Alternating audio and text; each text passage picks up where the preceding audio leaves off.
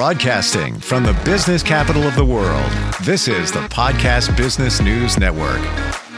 Oh, we need to talk to this woman, and you need to listen. If you are a parent of a teen, and you continually say this to yourself, my kid's driving me crazy. I don't know how to deal with everything that's going on here. She helps parents with that all the time. She's an author, speaker, a coach for parents. They call her the teen genie. You know, when you have a genie and 3 wishes in the bottle, if one of your wishes is to navigate the teen years a little easier with your kids, I've got Elizabeth Bennett joining us on the program today. Hey, Elizabeth, how are you? Good morning. I'm fabulous. A little silly here, but I'm good just the same. I just have one sentence I'm going to share with you, and that is, I have a 15-year-old and a 17-year-old. Put a period at the end of that sentence, and I have digestion issues. Yeah, you think I'm kidding? I'm always honest and transparent. I had, tests done yesterday. I know it's all about stress, and I know, and I love them. I'd do anything for them. Take a bullet, all of that. But teens are a challenge, especially today. Are you hearing that from other parents too? Oh, absolutely. And certainly having been in the field of education for over 35 years, I've had the luxury, the experience of living with them every day. And the bonus for me was I got to send them home. Yes. And well, you're also a grandparent as well now, right? I am, yeah. Kids are 2-year-old, 7, and 9. And so I'm beginning to see it more often at younger and younger ages. So we need to be having conversations with our kids, even when they're 9, because they get it.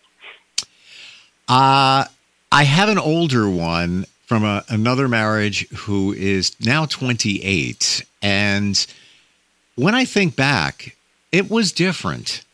It was just different. And that wasn't that far back. But today's teens, lots of challenges when it comes to social media and all of that. What would you say is the one resounding thing that you hear from parents of teens that they're dealing with right now? That they don't know how to connect with their teens, and partly that's because everybody has their faces in cell phones. And as wonderful as cell phones are for providing us with information and everything is at our fingertips, it's also a place of social isolation, and it's killing people, really, truly. I mean, it's killing their hopes and dreams, but it's also having an impact on kids in suicide.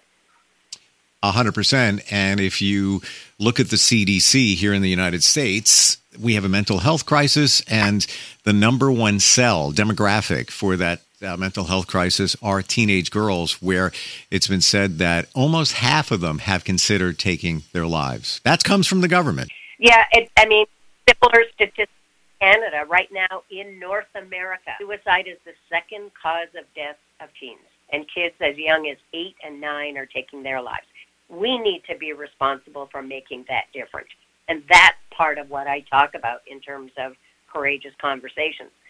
I recently wrote a book. Well, in 22, I released a book called Courageous Conversations, a guide for parents to understand and connect with their teens. Because we need to be having different kinds of conversations. But oftentimes, and this is similar to folks that I work with in business and industry, right? They sort of avoid having those courageous conversations because they don't want to hear what's going on, or they don't know what to deal with, or they don't know how to say things. And so we just say things like, oh, well, that's just how they are, and oh, I'm just giving them some space, and and we're not addressing the concern and the underlying things that are going on with kids. Because, you mentioned before about, how things are different. Well, the pendulum has swung way from one end when I was growing up, and, kids should be seen and not heard, and money doesn't grow on trees, and don't cry or I'll give you something to cry about. Or, boys shouldn't cry. You need to have a stiff upper lip, and, don't let those things bother you. Just go off and do whatever. And the pendulum has swung way in the other direction, where parents want to be their kid's best friend when they're 10. No. Be their best friend when you said you had an older child, when they're 28. Sit down and have a dinner with them and a glass of wine and talk about stuff.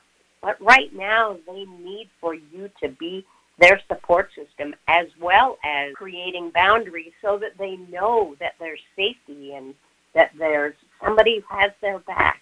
Because there's so many things going on for kids these days that they don't know how to deal with them.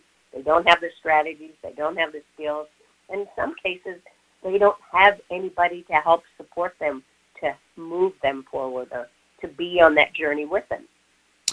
It's a delicate balance where it is. You want to make them feel like you're there as a friend, like relatable. Let's say relate to their music and connect with them and their friends. Let's face it. You want to be the cool parent, but at the same time, you need to be the parent. How do you strike that balance, or is it just it's not something that you really can do?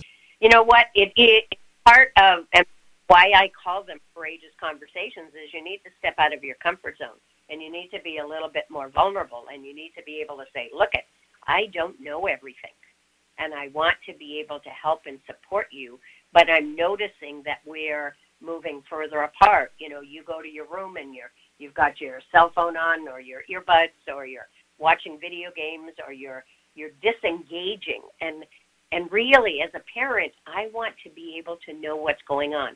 I'm not trying to be nosy, but at the same time, I want to know how I can help support you with things that are happening. Because, kids are dealing with, are they wearing the right clothes? Do they have the right hair color and the hairstyle? Do they have friends?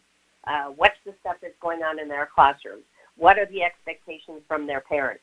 If they're in athletics, or they're in drama, or they're in whatever kind of activity, or maybe they're not in anything and they don't know how to connect with kids, or they're being bullied and harassed in every single class that they go into, because that happens. And sometimes they're trying to deal with it by themselves because they feel like if they tell you about it, you're going to stir up a fuss by going to the school and yelling and screaming at the principal to say, my kid's being bullied. And then that just makes the situation worse. However, what we need to do is have a different kind of conversation about that and so many other things, even if it's in little bits and little chunks at a time, to say, hey, so tell me something that's going on at school. Tell me about what's happening with your friends. Are you going places? Are you doing things? Like, what are the things that kids are talking about these days? So that it gives them an opportunity to share with you, so that there is that space without judgment and without your opinion. I've learned to carefully phrase the questions when you want to connect and get answers. Like, for example, my 15-year-old is a girl, and you can't just say, how was your day? Fine. It's like, you don't even bother. You just, right? You're just wasting your time.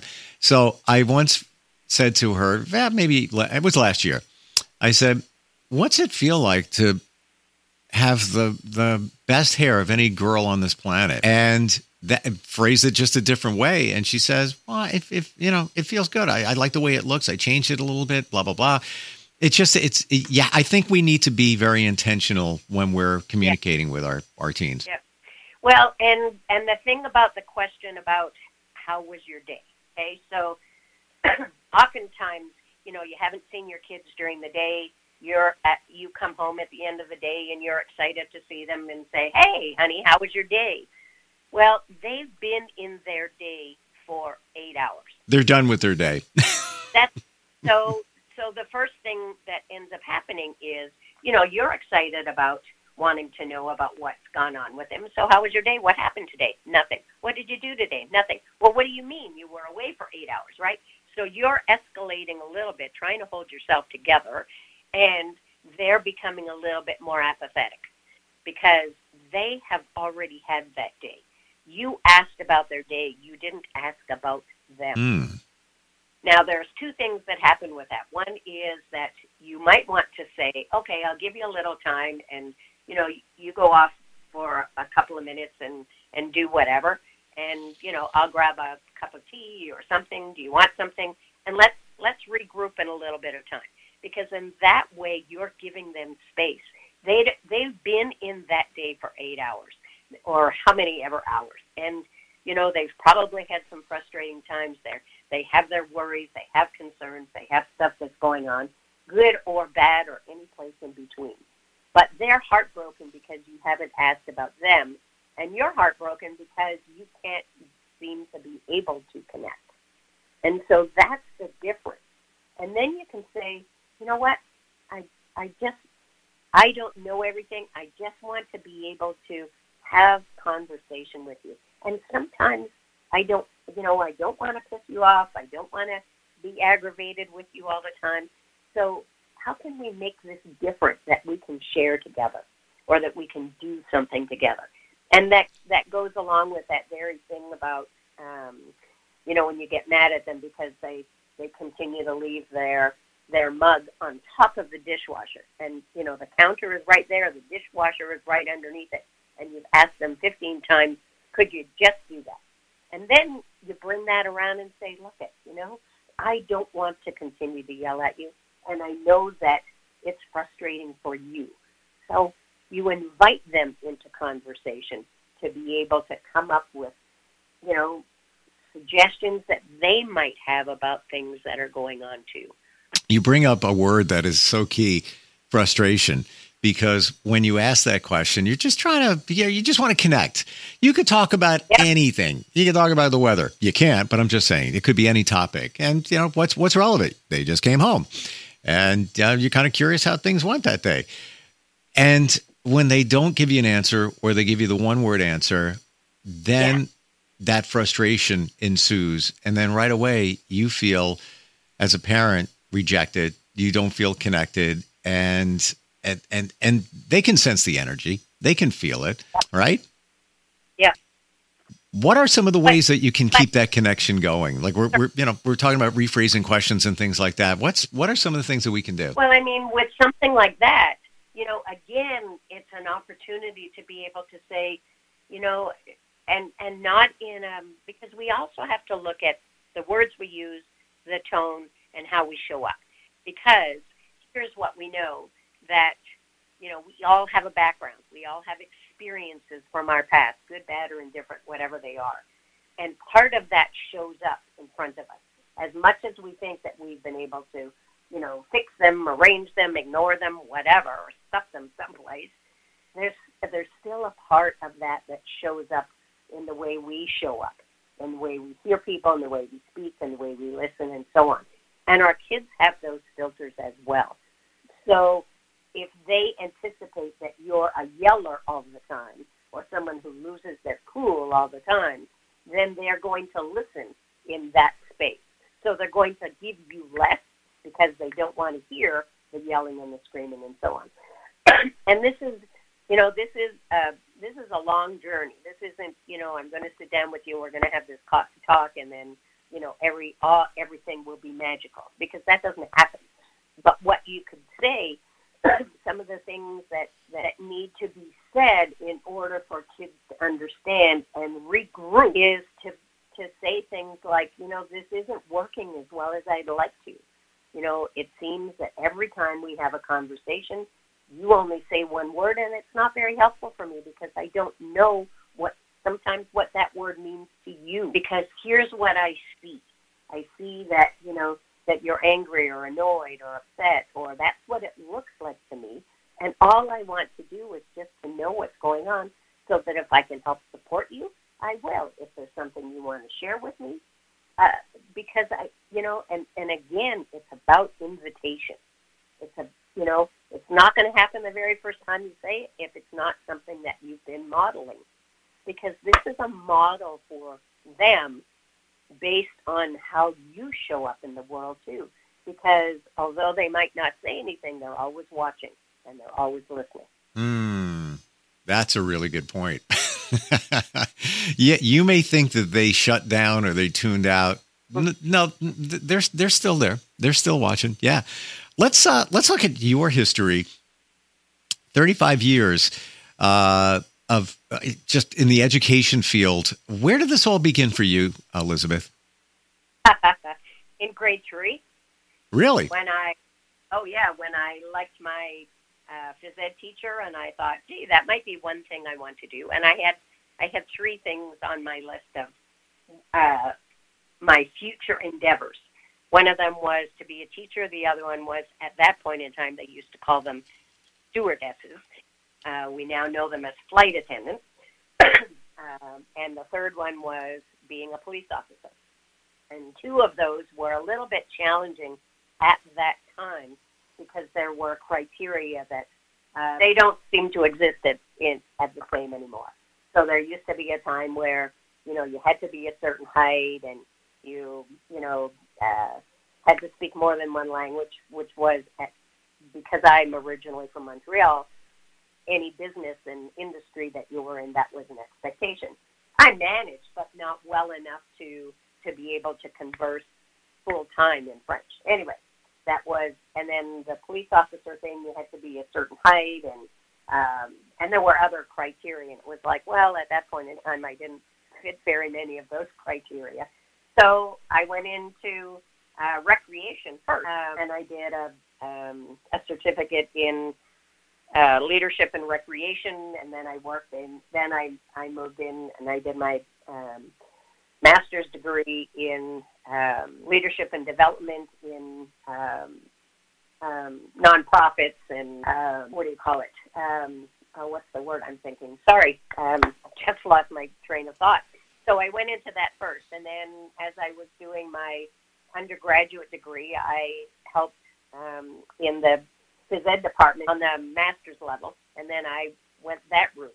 So it was a little bit awkward, and it took a little bit longer time, but I really enjoyed the opportunity. Then I taught right away because as part of my master's degree, I received a fellowship, and so they paid for my education, and at the same time, I was teaching and learning and being a teacher right away, and so that was really helpful. Is there something in your career that really stands out for you that you say, wow, that either a defining moment or one that you really enjoyed? Gosh, there are so many of them because I've had a spectacular career. Yes, there have been some pitfalls and peaks and valleys. Do I have one in particular? That's really hard to say. I can't think of anything like I've had a couple of students who have gone on to, because I like hockey, so they've gone on to the NHL. I have someone that I taught and was having a real struggle and is now a very successful entrepreneur in a field that he really wanted to be in, although he was teased and bullied and all kinds of stuff going on when he was at school. He chose that particular profession because it was something that he really wanted to do. I've had students who have, gone on to professions, or they have children and they come back to the school and they share and they bring their kids with them. So there's all kinds of really fabulous things that have happened along the way, and they've also had some heartbreaking things. I have had parents call me after kids have passed away from illness, and several, and I'm talking more than a handful, of parents who have called and said they had no idea when they had lost their child to suicide. Wow. You must have seen a lot over the years. Yeah. Well, it's today exciting too, because not 2 days are the same. True. Yeah, there's always something different, and now you've kind of pivoted in a different direction to help parents. Let's talk about you as an author. You've got some books out, correct? Yes, I've contributed to now going on 9 best-selling books. I've been a contributing author in those. I've written a book of my own and different articles and so on. I'm in the process of writing a second book called Courageous Conversations in the Workplace, because as many of those things are happening, bullying is rampant, mental health concerns, absenteeism, harassment, all of those things that happen in schools also happen in workplace. You said the word bullying, and it was resonating in my mind. I was bullied as a kid, elementary school. It's big now, probably even more because of social media. Yep. Let's focus on that for just a couple of minutes. If you were directing a parent who told you that their child was being bullied, what would your suggestion be to deal with that whole situation? Well, I have a couple of suggestions, and one of them is that they that it would be a recommendation for me to have them go to their school and have a conversation with their administration, and not in sort of an aggressive kind of way, but really, because I use this word often, and I use it on purpose, and it's about an invitation. Because here's what happens. Oftentimes, parents will come in and they'll be really angry because they'll have listened to their kid, right? And so they should. Mm-hmm. But there needs to be a balance in this too. And I have a couple of stories that I'd like to share with you if we have the time. So when they go into the school, oftentimes that very child might not have said anything to the teacher, might not have had any conversation with anybody, and they're trying to work it out themselves. But they go home and they feel frustrated and they feel annoyed, or they feel like, somebody's told them to die, and, they don't get notes anymore. They get stuff on their cell phone. And so that needs to be a conversation that the school has with the parent as well, to be able to come up with some kind of plan. Because oftentimes we don't know in advance. So it's up to me as the principal, and I'll just use me as the example, right? For me to be able to go to the teacher and say, what have you heard? And have conversation with some of the kids so that I get a bigger, better understanding of what the situation is. And then I'm able to have that conversation with the parent and say, here's what appears to be happening. And here are some strategies that you can do at home. And so some of those strategies are things like start having different kinds of conversation with your kids. Talk about what they see, their what the child sees, what their interpretation of whatever the situation is, so that the parent has something to work with in terms of being able to teach different kinds of skills, like resiliency, like saying, and the sticks and stones thing doesn't work anymore, but it's still a space of saying, here's what you could say the next time this kid comes up to you. Thank you. I'm done with this conversation. Or, depending on their age too, because if they're 6, the conversation obviously is going to be a little different than if they're 15, right? But really, it's a space of being able to have conversation with them and give them some skills, and then check in with them and say, so how did it go when you said this? Or did you have the courage to be able to say it? Because the bottom line with this is that kids who bully are hurting too, and they are just trying to get that, whatever that is, away from them. So those parents, we need to be able to have conversation with those parents as well, and to be able to give suggestions and ideas and strategies for them to be able to help with what's going on with their kids. We need to be responsible for making it stop. What I get from you, Elizabeth, is if you're going to engage or deal with the situation, due diligence, get the facts, get the details, get as much as you can so you have something to work with. We're out of time. I could keep going. There's so much here to talk about. We, as parents of teens, are dealing with it all the time. If somebody wants to connect with you, what's the best way to do that? I know that you're working on your website, finishing up some things there. What's another way to connect? Elizabeth at courageousnetwork.com. So you can email me directly. We can have conversation. If there's somebody who needs some support and wants to work with me, then I'd be delighted to do that. Fantastic talking with you. I just love your fresh and get to it approach. It's like you're like, get out of the way, we're going to get this fixed. And it's refreshing. It's fantastic. And I'm looking forward next time we get a chance to get together. Thanks for being here. Thanks. Have a great day. You too. We'll be right back.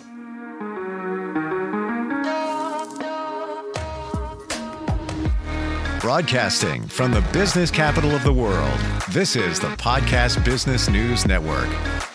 What I know about courage, I learned from my adoptive mom. She said sometimes you just gotta hold on and know we'll get through this. Mom, we are so high up.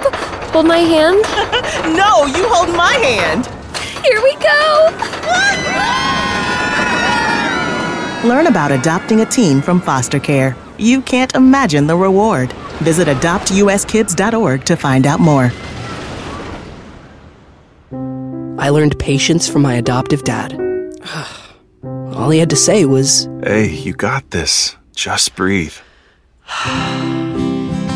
Hey, we're pretty good. yeah, Might have to start a band. I got it. Learn about adopting a teen from foster care. You can't imagine the reward. Visit adoptuskids.org to find out more. This message is brought to you by Adopt US Kids, the U.S. Department of Health and Human Services, and the Ad Council.